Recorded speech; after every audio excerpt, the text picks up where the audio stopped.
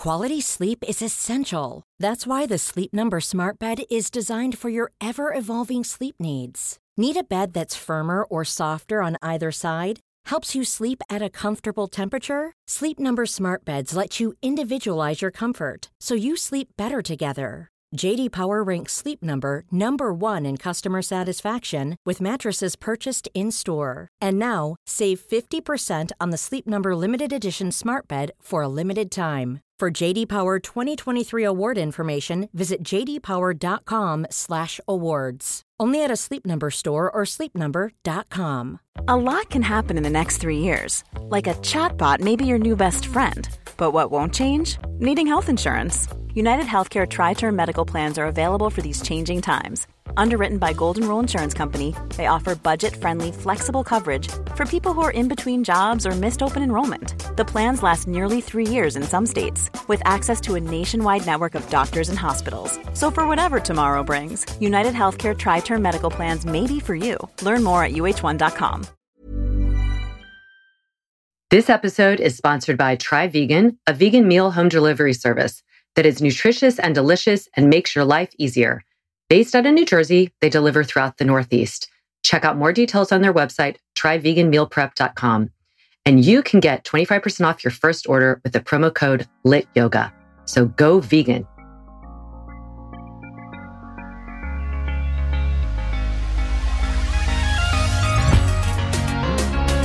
Good movement, and welcome to Redefining Yoga, a lit yoga podcast, which is designed to investigate all aspects of the modern evolution of yoga from my background as a physical therapist and lover of movement.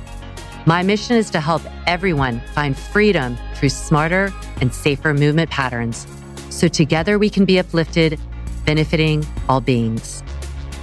Welcome to Wednesday Q&A, where you all ask the questions and we answer. I'm joined by my lovely co-host, physical therapist, lit senior teacher extraordinaire, Kristen Williams. Hey, Laura. Hey, everybody. Hey, so I know, let's always try and, I try and want to really bring in the drum roll for you. Such a joyful time. All right, so the first question is from Larissa Scott. She asks, how does it carrying angle affect an individual's placement of the hands when weight bearing, allowing for a wide hand placement, turning the hands out slightly, etc., especially in plank, down dog, handstands? Thanks. You want to start off?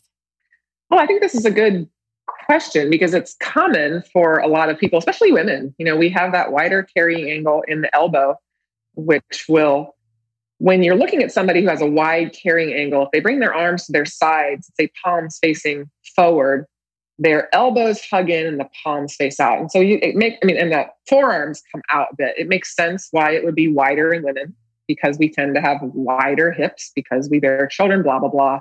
And so I think it can affect people in their yoga practice, especially if they are prone to sinking into it. I personally don't think you have to necessarily change the way you do things. What you might need to do is that I hesitate to say, and we do this a lot, I say soften. We don't like the micro bend term because that kind of gets overused.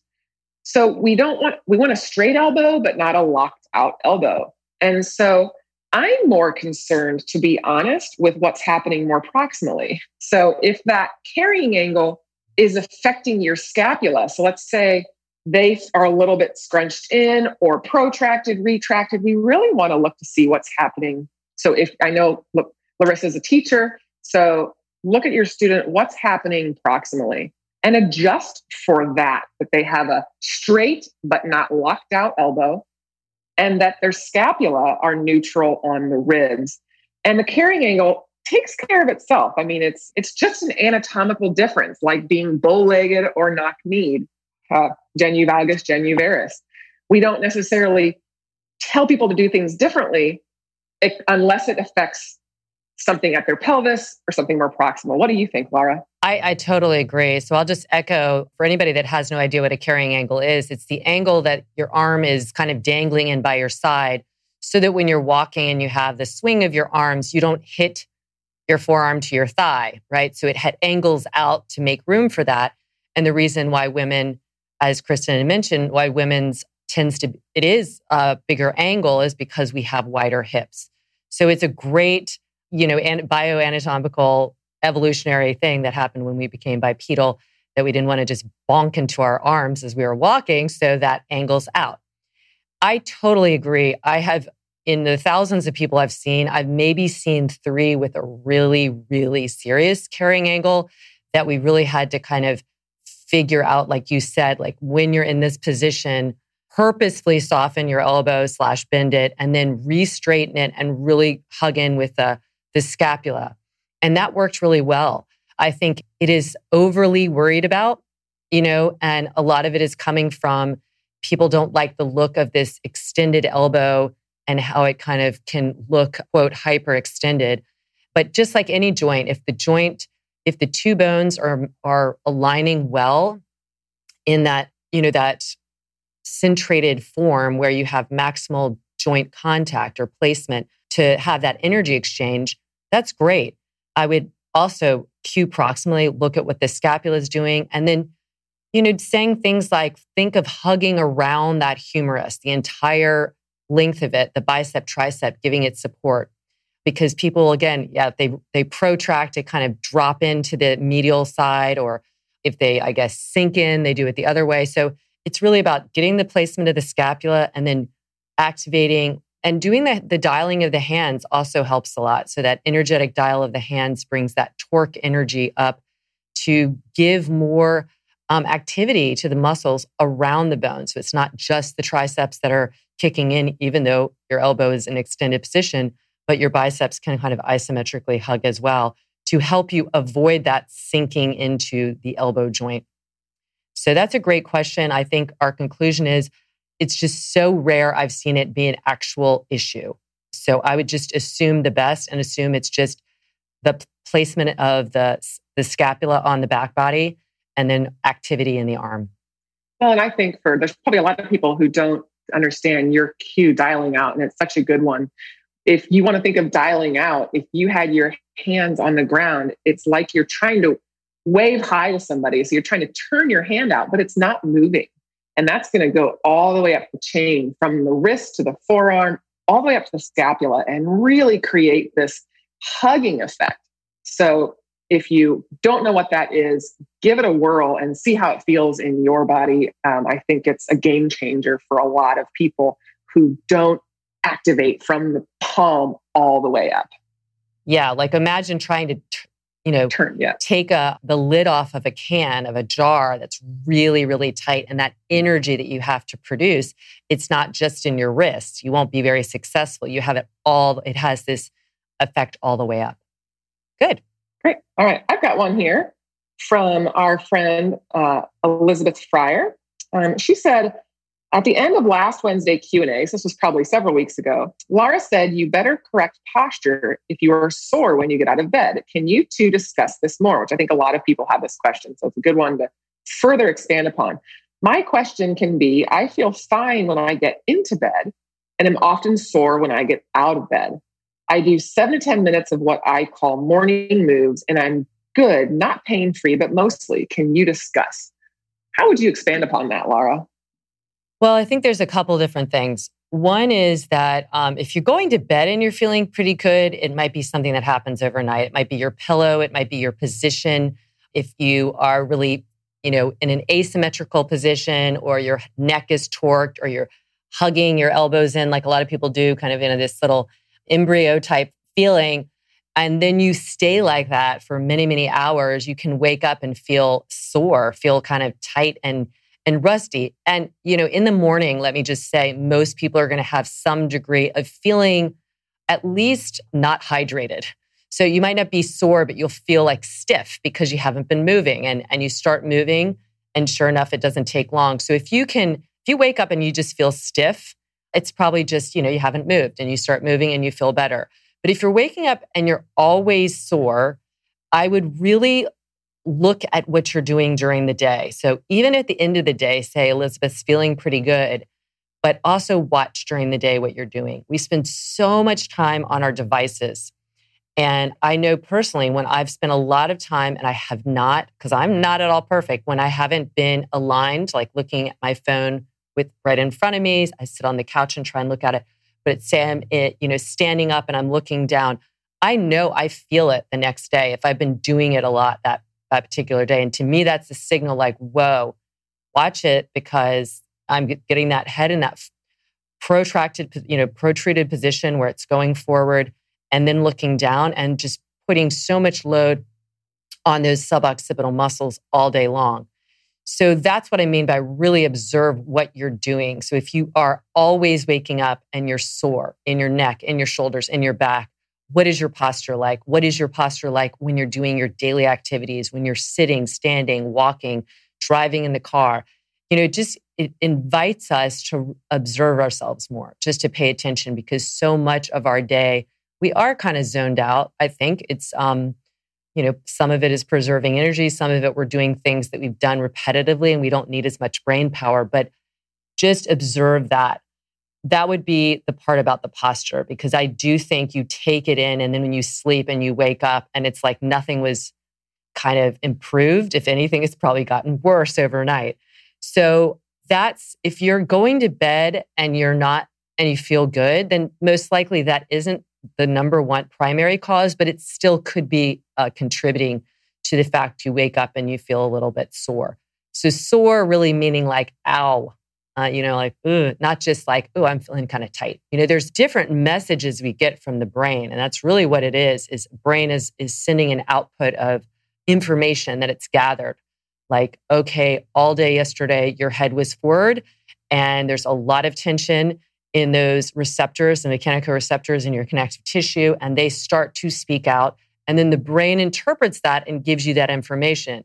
It could be in the form of tightness or soreness or real like not good feeling, but it's all a communication. If you look at pain is ultimately a beautiful way of communicating.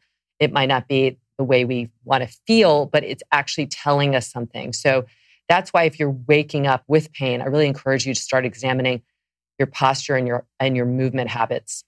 I love that. I echo everything you say. I always say that the body's telling us a story and we have to listen to what it's saying. So that echoes everything you said there. And then the bed, oh my gosh, yes, it's the bed, the pillow. That is, it's like your point. If you're going to bed feeling good, you wake up feeling not great. Like, how often does that happen when you're traveling? And all of a sudden you wake up and you're like, I had the best night's sleep ever. I'm like, what mattress do you have? Does that hotel use? Or what happens more often than not is you go and you stay with this terrible soft mattress and you're just so sore when you wake up. So I echo everything you say. The body tells the story. Listen to what it's saying. That's going to tell you what you're doing throughout the day. And then take a look at what you're sleeping on. Yeah. Okay. Next question is from Annette Beaton. She says, I have a question for the Q&A. My son is 24 years old and has gout in his knee. Besides dietary changes, what can you recommend to return more mobility to that knee? It is stiff and has a lot of crunching sounds when he flexes it. Thank you for all you give. Lit Yoga changed my life. Oh, well, thank you, darling. Yeah, so gout. You want to talk about that? Because I know you probably had quite a few patients with gout, and then I'll chip in.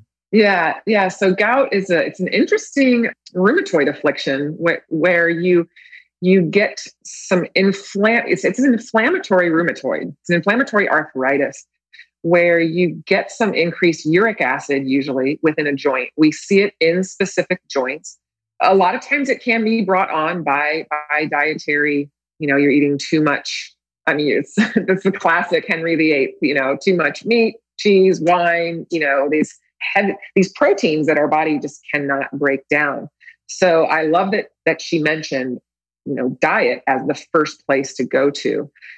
There are plenty of other reasons to get gout that is not diet related or not solely driven by diet. So when it comes to anything rheumatoid, and I'm sure he has a rheumatoid, a rheumatologist that he goes to, I would always seek that advice first. But we're still going to bring it back to movement, bring it back to mobilization, bring it back to range of motion, strength, proximal strength, trying to restore some mobility within a reasonable range. And so, there's the knee is our most mobile joint. I mean, it's supposed to have this great range of motion. And when you have a gouty inflammation. The good news with gout is it sucks because it's very painful, but it's short term. It is, once that body clears that uric acid, you feel a lot better, but it'll come in these spurts. And, how best to avoid it would be through movement, through diet. What else do you know about gout, Laura? It's funny. We see gout in a lower down, like in the foot and the ankle. And so gout in the knee is in some ways better because it's a little bit closer to the heart. So some of that movement to get some of the swelling out is going to be a little easier than if down in the foot. I think it's painful no matter what, but I've seen it really painful there. But I have actually had a few people with gout in the knee. And yeah, number one is definitely checking with your doctor. And like with any autoimmune disease, there is a component of your lifestyle, like what you're eating, what you're drinking. And I think if he's not already doing this, really kind of track some of that stuff, some of the kind of inflammatory triggers that contribute to any kind of outbreak. I would go to the hip. So when I've worked with people, I wouldn't worry about the crunching. I think that's a separate thing. So crunching and cracking I don't think that has anything to do with the gout per se. That could just be like he has a noisy knee. However, it also might mean that he's not tracking that knee very well. So to Kristen's point, I'd really go into working on the hip, working where you can actually try and get that leg up in the air in some ways, so that the inflammation has a pathway down toward the heart. And so even like legs up the wall after he's been doing some things, or legs up, but really moving in the hip and then moving in the knee via the hip. So make sure that he is, got a neutral pelvis so that when he squats or hinges at the hips, that he's not driving that force into the patella and making that more grouchy. Yeah, tell him to take our foundational series or some of our shorter series on our Lit Daily. It sounds like you're already practicing, so I would try and get him to do some of that with you. Not weight bearing on the knee if it hurts, but if it doesn't hurt, it certainly is okay as long as he's using his core. Because you're basically, when you're weight bearing on the knee, it's like a little platform, but your weight shouldn't be like pressing in it because you're countering that by holding onto your core. So I think core strengthening, hip strengthening, and hip mobility, and then giving that knee an opportunity, like legs up the wall or something like that, if he's not already doing that, has helped. And I also massage anybody with gout who can handle it. Sometimes, it's very painful to the touch even, but sometimes just getting some of this like external stimulus to have that uric acid move out can be helpful. But I really, really recommend, again, with any kind of autoimmune disease, really tracking what can be a trigger, because that can be also helpful. Well, and just to plug Lit Daily, I recently filmed 4 classes with the non-weight bearing through the knees. We're just waiting for Greg to get those up there. And that's perfect for him to keep moving and to get the benefit of Lit Yoga without weight bearing through a sore knee. So keep your eyes peeled for that. Yeah, should be up soon. Okay. And let's see, we have time for one more question. This is from Kitty Nikki. I'd love that, Kitty. I love it too. She says, I have restriction built up in my deltoid area, lots of crunchiness. Any release tips? Well, the deltoid, there are actually 3 parts to it. I'm going to assume you're meaning your anterior deltoid. And without any further information, because that's really hard for us to know, without looking at you, without looking at like your alignment, my guess is that crunchiness is actually coming from some of the tendinous stuff from your rotator cuff, possibly your bicep tendon. So a lot of that is going to be getting your scapula in a better position, because my gut, and I happen to know just a little, Kitty Nikki is in our Lit cohort 4, and I posted the other day a before and after, and she was one of the most dramatic. It looks like she had scoliosis, but it wasn't. It was structural, and so much has changed. So I already know from looking at that position, so I do know a little bit more, but I would have guessed anyway, you're probably protracted in your scapula at rest. So at rest, at neutral. So that's already going to give you the bias to have your shoulder, your humeral head not centrated at its best place when you're moving, whether it's non-weight bearing or weight bearing. So really, position of the scapula and humerus is huge. Because the crunchiness, I don't think it's the muscle of the deltoid. I think it's just, people know that's the front of the deltoid, but there's a lot of stuff there. Your rotator cuff tendons come around there, but also your bicep tendon is there as well. And if they get grouchy and they can get crunchy and painful. Yeah, and they can also be crunchy and not painful. And the shoulders are very loud joints because they're so mobile. That, like to your point, there are so many tendons and ligaments and bursa, which are fluid-filled sacs between the muscles and the tendons and the bones, that they can be loud. There are times mine will literally be so loud that Greg can pick it up on the microphone. It doesn't hurt. It's just, and it's, typically when I've done a lot of work, so they're just extra mobile, or I have to really be like, okay, Kristen, they're talking. That means I need to lock my scapula in a little bit better because it's something I'm doing wrong. So I wouldn't worry about it, Nikki, if it's not painful. But if it's a crunchy, it's most likely everything Laura said. It's probably not your deltoid per se, but the structures underneath it. And the classic referral pattern of the structures underneath the acromion, which is the shoulder bone, is the deltoid. So people will be like, no, it hurts here. And it's to explain, well, that's referred pain from underneath your shoulder point, which right there, it's called the subacromial space. So there's a lot of differential diagnoses that we would have to, like you said at the very beginning, really watch you move. You know a bit about Nikki, but to get a better pinpoint on that, especially if it's one side versus the other. I've seen those pictures, so I'm guessing it probably is unilateral just based on her structural asymmetry that she had for so many years and is now, so much better. But do not be put off by noisy shoulders because they are quite common. Yeah, there's a lot of things to slide around on stuff. So, when something slides over a bone, it's not always just quiet. Exactly. they can make some noise for sure. Well, those were wonderful questions. As always, thank you so much for joining me today, Kristen. You're welcome. Thank you for having me. Of course. And as always, we are pulling for you.